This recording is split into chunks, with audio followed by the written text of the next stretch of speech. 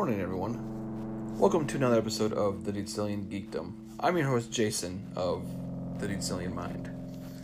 So, today's episode, I thought that I would walk through some of the fails that have been in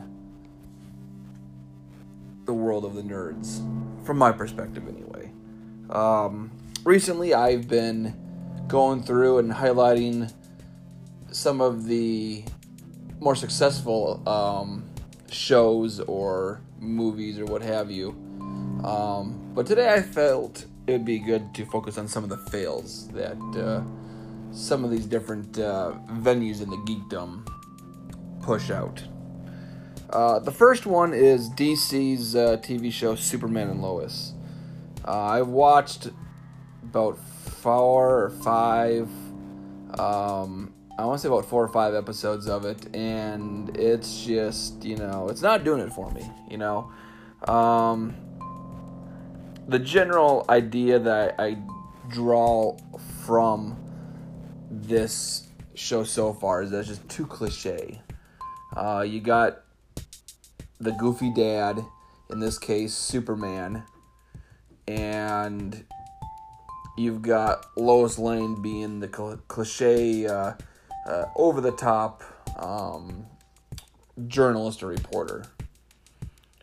Now, imagine this is probably something that stems from some of the earlier content for Superman, dating back to the comics, where Superman, acting as Clark Kent, gives off this goofy persona, while Lois Lane basically puts off this I'm a hard-ass journalist persona. So my guess is they're probably drawing it from that.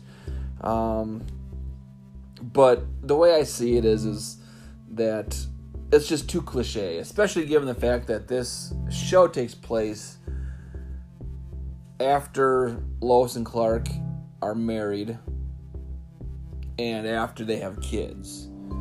And it just kind of runs through initially how their children, their 2 teenage boys, don't know that Clark is Superman. But obviously Lois does, and then Lois's father knows too, as well as Clark's mother. But then you go through there and you find, when you go through the season thus far, from what I've seen, is that the 2 boys find out, and then one of them finds out they have superpowers like Clark. Now, another reason why I call the overarching theme of Superman and Lois as being too cliche is that because they give the cliche, the stereotypes for teens in this show. So their younger son, he's the cliche that is the emo brat with quote-unquote issues. Doesn't know how to talk to people and all that stuff. I mean, to be honest, that's been done to death so many times, it's getting old. It was old when I was in high school in the late 90s. So this is obviously carrying over for whatever reason. And then the older son, he is just the opposite. He is the typical football jock, the teen angst going on. And so you kind of have those 2 polar opposite dynamics at play here. And it's just, it's just one big teenage mood fest. And that's just, it's just done to death. So that's why I say that Superman and Lois is just 2 cliches, because these characters they're all predictable. There's nothing that is different or unique about them that would make the show interesting to watch. And when it comes to Lois, the same thing. I mean, she puts off this persona of being this hard-assed journalist who's all about always going out there and finding the truth. And yet, the only thing she does is she does like opinion pieces, and she thinks that writing her opinion pieces is equivalent to writing the truth. And so there's a whole backstory there, and this kind of goes into the whole cliche theme too about the family returning to Smallville. They had been living in Metropolis, in the big city, So they kind of grew up with the kids grew up with the big city life, and Clark and Lois got used to the quote unquote big city life as well. But then in the show, you find out they moved back to Smallville, and so there's that whole stereotype, that whole cliche that is developed as well about all the country bumpkins who look down their nose at Clark and Lois for moving back and thinking that they don't know what they feel and how hard it is for them, and it's just that typical cliche, that typical stereotype that you see regurgitated in American pop culture over and over again. Small town people think that they have it hard and they don't understand, and they don't think that other people outside their small town mentality don't understand what they're going through, and yet at the same token they fall for the same traps from corporate America. In the case of Smallville, it's some billionaire or some big wig from a corporation wants to come in and open up shop and put up a big facility there. And they're kind of drawn on the whole Amazon thing as well, where Amazon in the past, as well as other corporations too, would go into a small community, offer it all these jobs and all these benefits to them being there, in exchange for like tax breaks or anything like that. And then the company will end up ruining that small community, and basically leaving them worse off than before they came in. And that's kind of the whole story that you see behind Smallville as well. Kind of a side story is just this whole cliche thing that keeps getting played over and over again. And I understand why they're doing that, because that's still a big issue that's going on today. So it's them trying to shed light on how some corporations in this country decide to do business, and how some wealthy people at the heads of these companies decide to treat people. Okay, I understand that, but at the same token, it's like, man, that's, if that's the only narrative then you're going to have a very mundane, mediocre show. The other reason I don't like Lois's character is because the actress is just horrible. She was one of the main characters from the show Grimm, and I shouldn't say this or make fun of her for it, but I'm sorry, but her lazy eye is just, it's annoying, let's put it that way. But her acting skills are just not the greatest either. I'm known to talk about acting. I'm horrible at acting, but it's also not my profession. I don't go out of my way to try to be an actor. But that's her profession, and she's horrible at it as an actress. Just can't get behind her as a casting pick. So those are some of the downsides that I have to the Superman and Lois TV series thus far. I don't know if I'm going to continue to watch it or not. I kind of lost interest in it after a few episodes.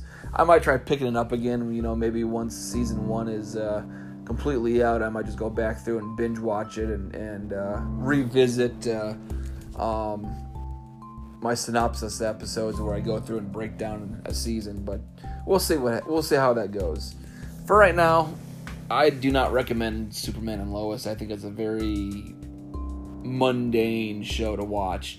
The only saving grace that I would consider for the show as of right now, being 4 or 5 episodes in, is, and this is a spoiler alert too, the alternate timeline Lex Luthor. Throughout these first few episodes, you find out that Lex Luthor comes over to the show's timeline from an alternate universe. And once again, spoiler alert, this is from a timeline where all the superheroes are villains. So it's kind of like the Injustice League, if you remember that video game or that story arc from the DC Comics. But basically in this story, or in this alternate timeline, this alternate universe, Lex Luthor is actually a good guy. And he's into tech, and he builds like a mecha suit, almost like Iron Man's suit. And in his timeline, Superman is evil, destroying the world, the whole 9 yards. And he tries to stop Superman. So, he's trying to stop Superman in this timeline, thinking he's the same Superman as in his original timeline. And so I can see that plot twist that they're going with could be a slight redeeming factor for the show. The only other redeeming factor that I could see is if they actually change these characters in some way. If they actually get rid of Clark's goofiness, if they actually have the two kids stop being stereotypes of an emo brat and a teen angst jock, I think that's what's going to have to happen, outside of the plot twist that is alternate universe Lex Luthor. But as of right now, I think the character that is Lex Luthor is the most promising thing about the show. I think that so far the character seems pretty decent, and so I would say if you want to watch the show for that character. Don't watch the show for anything else, because all the other characters thus far have been just, poorly written, lazy writing. That's what it boils down to. Too cliche, too stereotypical of the whole situation. So that's my take on Superman and Lois. The second one on the list is also from the DC universe, and this is Legends of Tomorrow. And the overarching theme that I have for this show is support heroes are support heroes for a reason. If you remember from some of the other superhero shows out there, you'll generally have the main superhero. Think in the case of DC Comics, think of their TV show The Flash. He is the main superhero that the show is centered around. And now they have supporting superheroes that come in every now and then, to help support the main character. Well, Legends of Tomorrow decided to take all of these random support heroes, the support characters, and turn them into a group of main heroes for this show. And it doesn't really work out. So I got through season 1 and 2 and partially through season 3, maybe like 4 episodes in. And at that point, I just had to draw the line. Now, I will admit that season 1, I think, is really good. They do a good job. The two aspects that I do not like about season 1 is kind of the leader of the group, who is Captain Hunter. He's basically, in a way, he's kind of like a time cop. You make sure that he's supposed to make sure that the story or the timeline stays intact, but you find out he goes rogue. Now, the reason why I don't like Captain Hunter is because you can get a sense that he's trying really hard to become the next Doctor Who, because that's really what this is kind of about. And so you find out that Captain Hunter is part of a group of an organization that's supposed to protect time. Protect it from any kind of catastrophic events, because according to their eyes, time does not want to be changed, and so it will first of all try to get back to whatever kind of major events it's been predestined to happen. And secondly, they have this idea that time and the history should be predestined, that that it needs to be set in stone no matter what. Doesn't matter who dies, how horrible of a situation it is.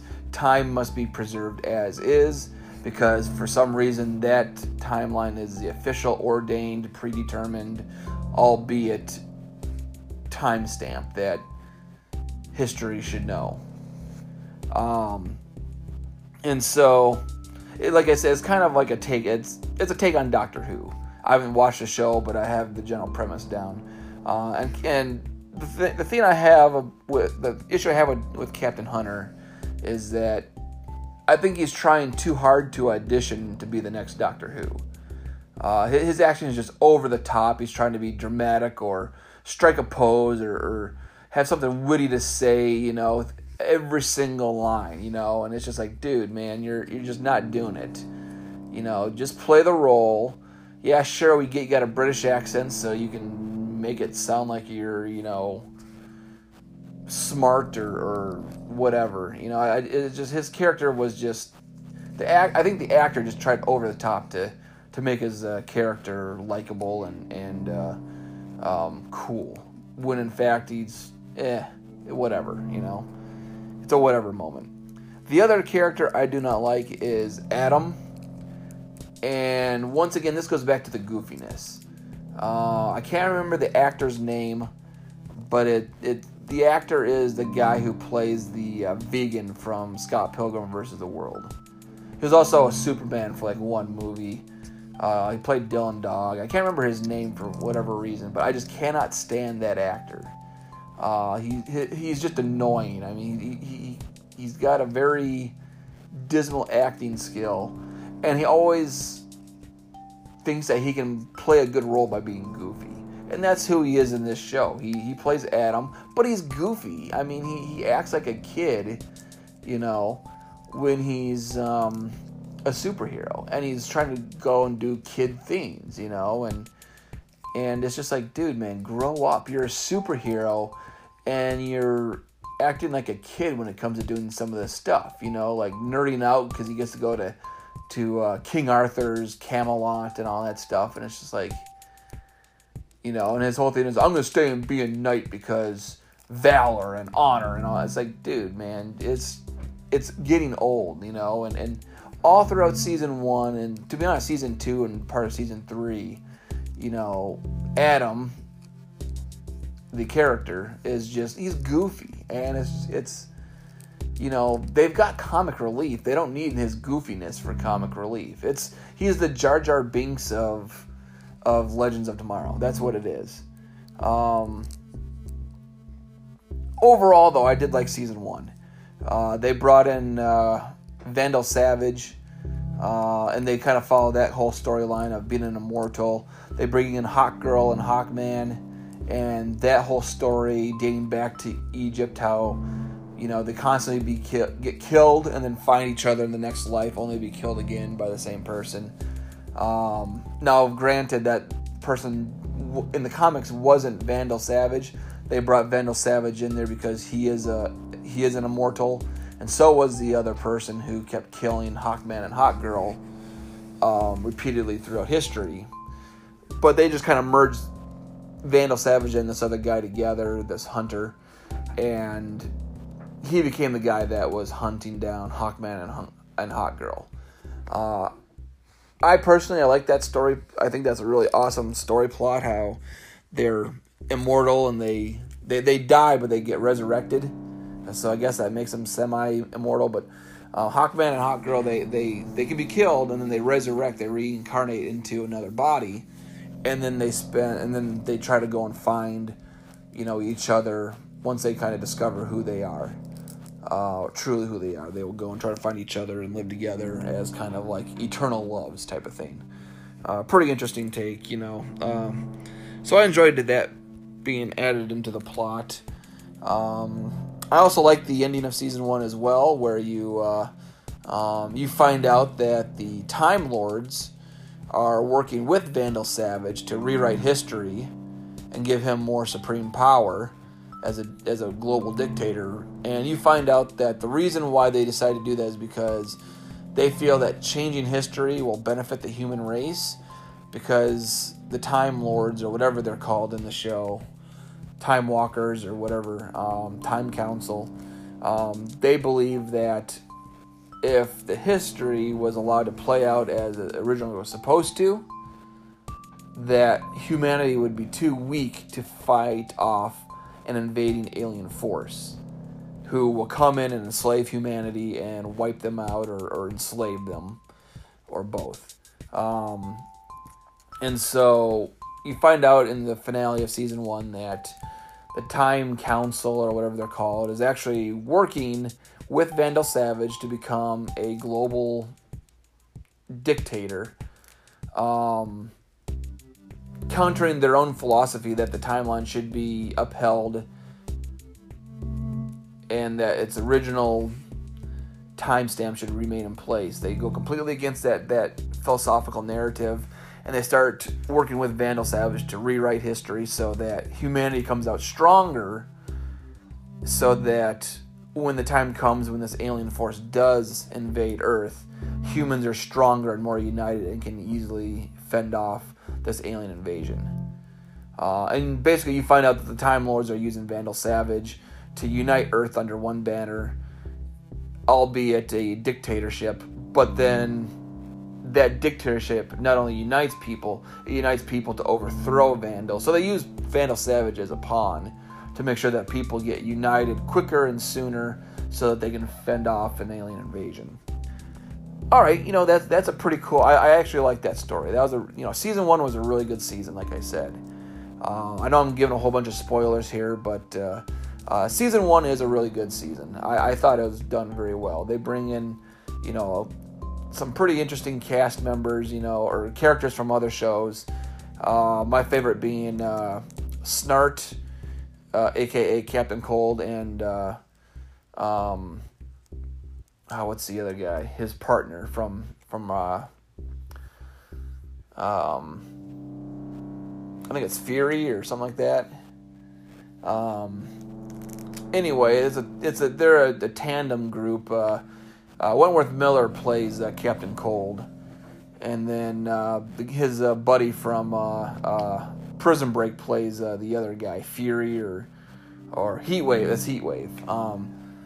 Those two, I think, were really good. They were villains in the Flash, but then they kind of become anti-heroes.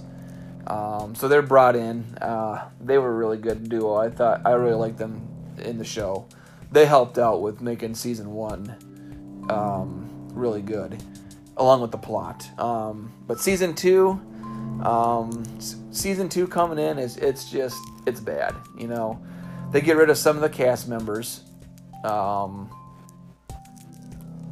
of them being Captain Cold, or Snart, and Wentworth Miller's character. So you kind of lose his addition to the show, which I think was a big downfall.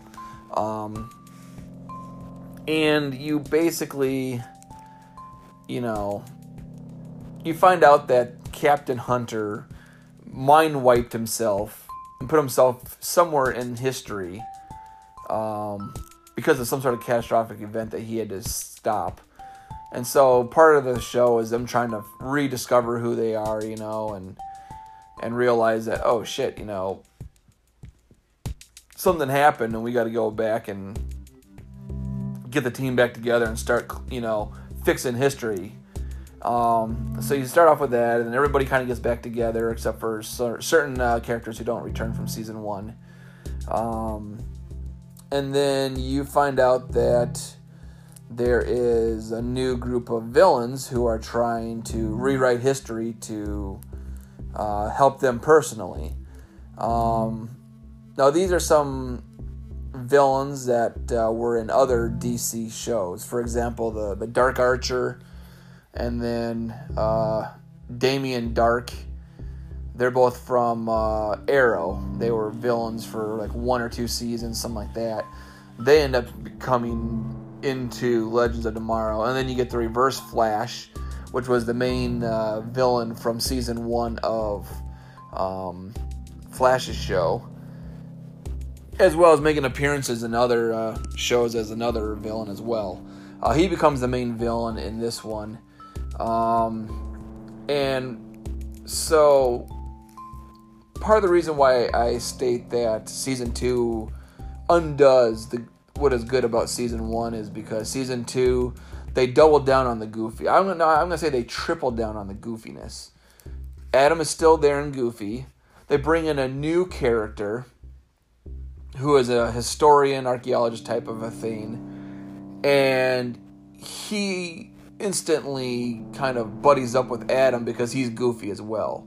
And then he becomes Steel, which is kind of like Colossus in Marvel, where he can turn his skin into like steel.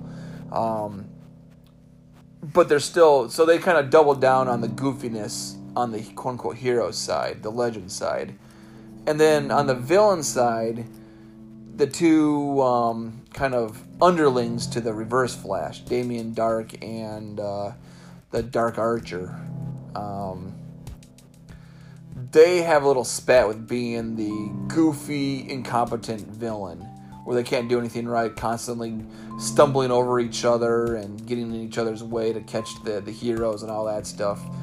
And that just got really stupid after a while. I think they caught on because at some point in Season 2, all the villains kind of got on the same page. And they started to realize that they need to work together because if they don't work together, each one can lose something. And so that's kind of where the three villains kind of unify to work together to achieve this one particular goal. And you find out that the goal is that they want to utterly rewrite history with them in control. And to do that, they need to get the spear that pierced the side of Jesus on the cross, because that spear, because it got blood all over it from stabbing Jesus, it gave it special powers to where it can rewrite history. It's basically in a way kind of like the Thanos gauntlet with the all the Infinity Stones in it. They can just kind of think what they want, and then boom, that's how it rewrites history into their favor. So that's basically what Season 2 is about, is the heroes kind of gathering new people into the legends to fight off this trio of villains who are trying to get this special artifact that can rewrite history into their making.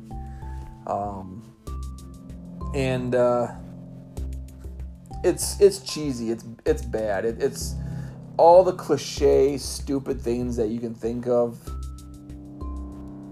was it reintroduced in Season 2, and it made it unbearable. Especially with the fact too that they had to bring in the spear that pierced Jesus. And Jesus' blood all of a sudden makes it a special artifact of special powers, and it's like, I mean, it's ridiculous. This is the reason why I lost interest in the show Supernatural, is because they had to go Jesus Christ Superstar with it, and that's what Legends did here. They turned it all Jesus Christ Superstar. The spear that pierced Jesus, his blood makes it special, and blah blah blah blah blah blah blah. It's like, okay, we get it.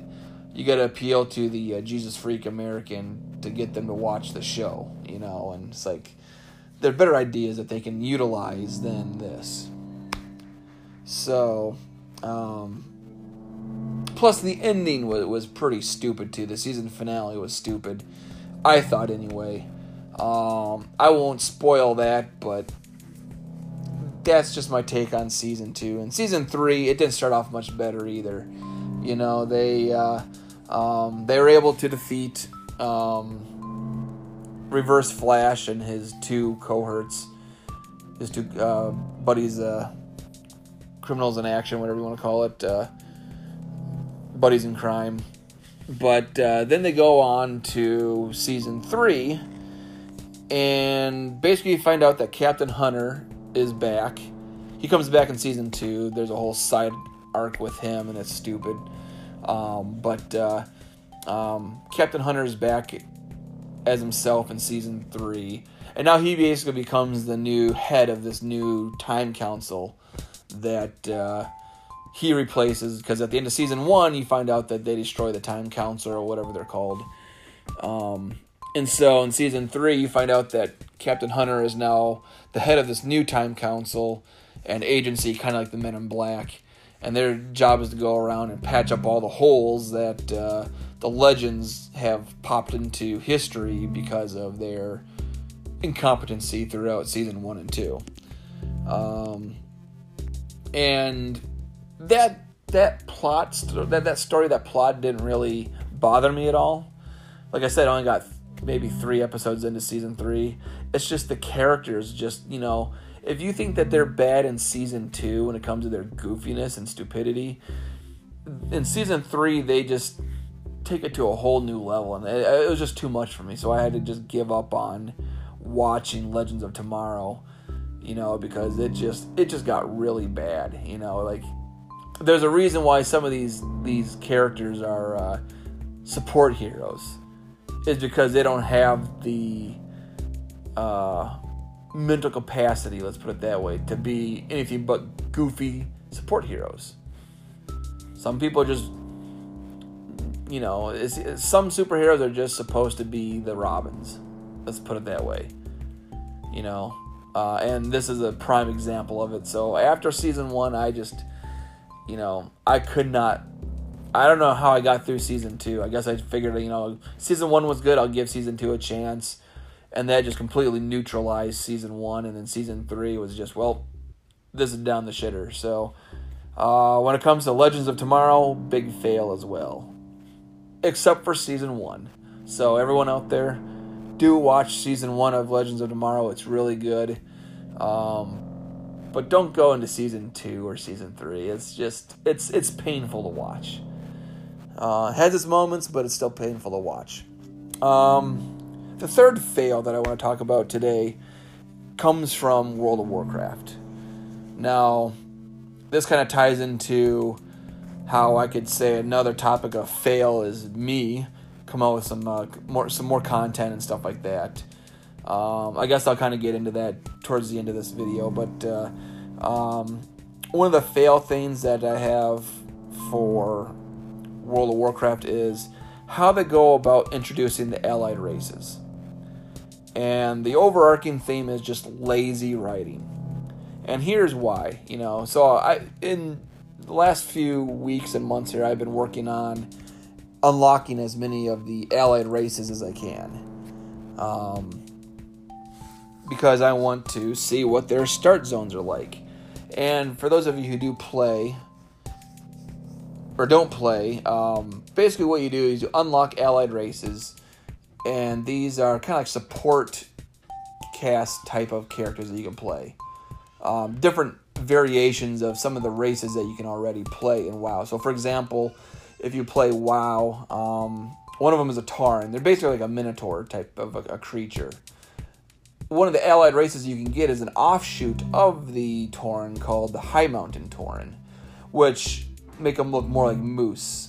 You know, Minotaur, but more moose features instead of bull features.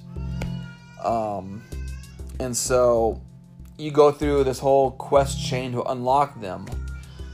And part of the whole advertisement of these allied races and part of the whole grab at them is unlock these allied races and you can go and experience their own start zone. Okay, cool. That sounds cool. Well, when I went and tried it, that's not what it was at all. The only quest that you had to do in this allied race's quote-unquote start zone or start capital was to go meet the leader of your faction. You know, say hi to them, and then they send you right back to the rest of the content that has been around since, you know, classic or vanilla World of Warcraft, or the reboot that they did, the soft reboot that they did in Cataclysm. You know, so it just completely lazy writing. You know, you go to your quote-unquote capital or start zone just to meet your leader, and then off you go back into the rest of the world. You know, there's nothing there. Plus, that when you do that, you automatically start at level 10, not level 1. So I think that was really lazy writing on their part. For those people who play World of Warcraft, they will know that some of the capital cities actually have quests in them. For those of you who don't know, generally speaking, each race or each allied race will have their own capital city.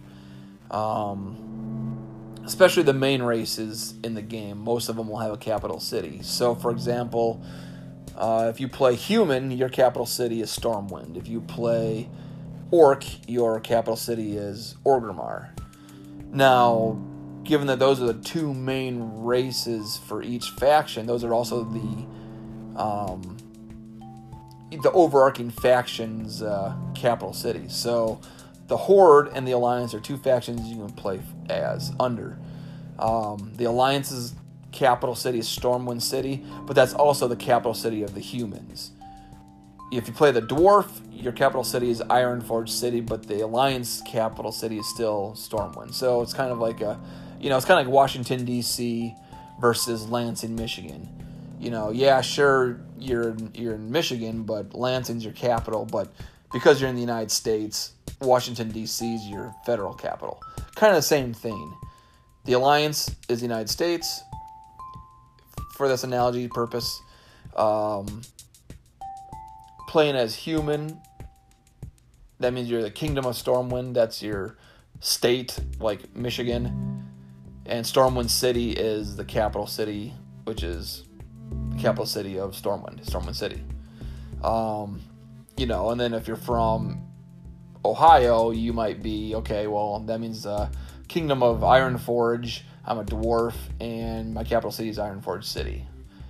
See how that all plays out. So, they try to do that for most of the races. I think the only race that does not have a capital city on the Alliance is the Gnomes, and on the Horde, it's the Trolls. They don't have their own capital city. Sorta. But in some of the expansion packs, Legion, Battle for Azeroth, and now Shadowlands, there are more and more capital cities being brought into the game. So, for example, if you are playing Battle for Azeroth, one of the allied races is Kultiran human, and so they have their own capital city, Boralus. So you got two human sub-factions within the Alliance. You got the humans of Stormwind, humans of Kultiris. Two different kingdoms, two different capital cities, but they're still Alliance.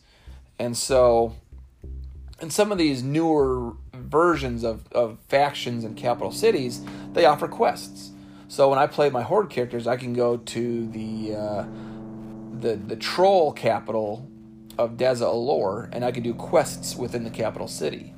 Well, I think they should have done that with these allied races, because introducing these allied races but only having you go to your capital city to just talk to the leader and then boom, you're off to whatever content, that's kind of stupid, especially when you're starting at level 10. So I think what they should have done is they should have done what they did with capital cities in some of these later expansion packs, like Legion or Battle for Azeroth or Shadowlands, and do it where, you unlock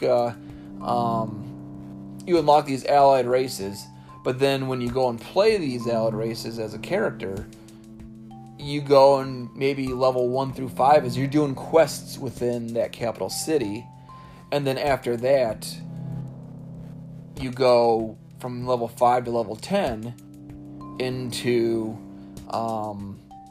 a zone that's somewhere else in one of the other classic content areas.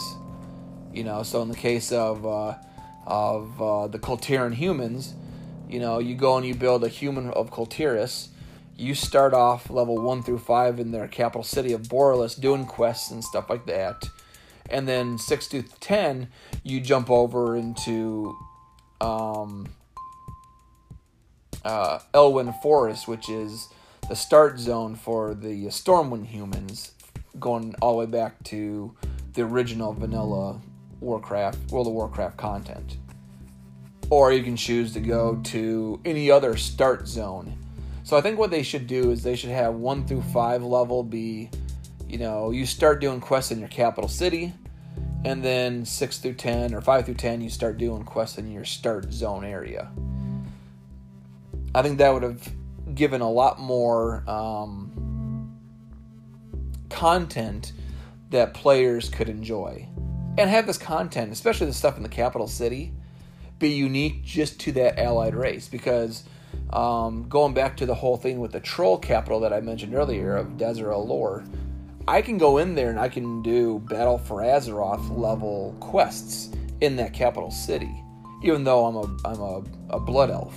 Or I could make any character from the Horde and go in there and do those quests once I get that level.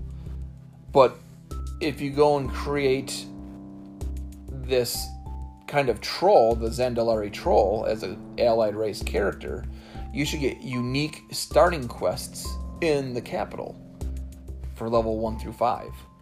I think that would add a lot more interest to the game. It'd be like their origin story, if you will. So instead of doing a half-assed origin story as part of the unlock sequence to unlock the allied race, just have a much more thorough, origin story as part of the questing from level 1 through 5 in that allied race's capital city, and then from there, from 5 to 10, you can go and do whatever else you want to do. So that's kind of my take on kind of where the shortcomings were for World of Warcraft's idea of allied races and bringing them into the game. And like I said, they're basically they're just variations of subgroups of the of some of the main races. Like I mentioned before, the Taurens are the core race, and then the High Mountain Tauren is the allied race. So it's kind of like a subgroup of a main race. Another example, but like I said, dwarf. The allied race is a dark iron dwarf. So it's kind of like basically it's just a character from another faction, but of the same race. Hence my comment earlier about humans from Stormwind and humans from Kultiris. Kind of the same thing. The Kultiris humans, they're the allied race. The Stormwind humans, they're the core race. And I think I might actually make another story or another episode about that too, how they could have improved the allied races as opposed to how they chose to go about with the allied races. Making them basically be unlock content rather than a whole new race or allied race altogether. But like I said, I'll probably get into that in a future episode.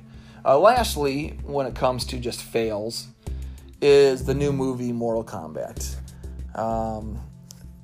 Sorry to say, but it was overhyped. I was looking forward to it, but it was overhyped. And the plot was slow and boring. It's too much focus on the backstories of the characters, especially some of the main ones. And it just got really stupid. The other thing that I didn't like about it is it did not take place at all during the competition, the tournament that is Mortal Kombat. It's basically, it's basically beforehand and how, I can't remember the villain's name, but Sung Shao or something like that. I can't remember his name, but basically the villain decides, instead of winning the tournament for a 10th straight year and enslaving Earth, he's just going to use his Mortal Kombat champions to invade Earth prematurely by killing all of the Mortal Kombat recipients. And so there's this whole story about how only chosen select few are allowed to be in Mortal Kombat, and you can tell who these select few chosen combatants are based off of the Mortal Kombat dragon icon that shows up as like a birthmark somewhere on their body. And the only way to get that Mortal Kombat insignia as a birthmark on your body is either be born into the lineage of a fighter worthy of being in Mortal Kombat, or killing somebody who had the mark, and then you obtain that mark after killing that Mortal Kombatant. I understand that. I can see that part of it. That does make sense. The whole thing with the little Mortal Kombat marking become like a birthmark on you to signify that you are worthy of becoming a combatant in that tournament. But otherwise, the rest of the movie was just kind of stupid.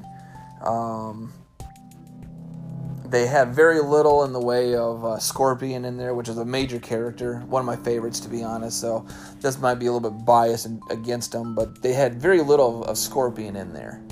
It was mainly focused around Sub-Zero, which that didn't bother me, but his suit just was, I don't know. It was okay, I guess.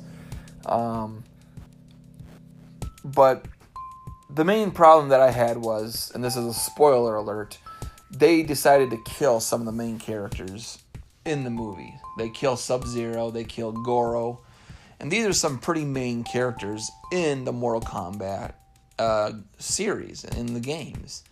So to kill them off quickly like that, it was pretty stupid, especially given the fact that this isn't even the actual tournament, But that's what they decided to do, and so it was nice to see, that they could bring it back with much more visual effects and all that stuff, because the last few Mortal Kombat movies from, 15, 20 years ago, whatever, The first one was okay, but then they kind of went overboard on sequels, and those sequels just turned to trash pretty quick.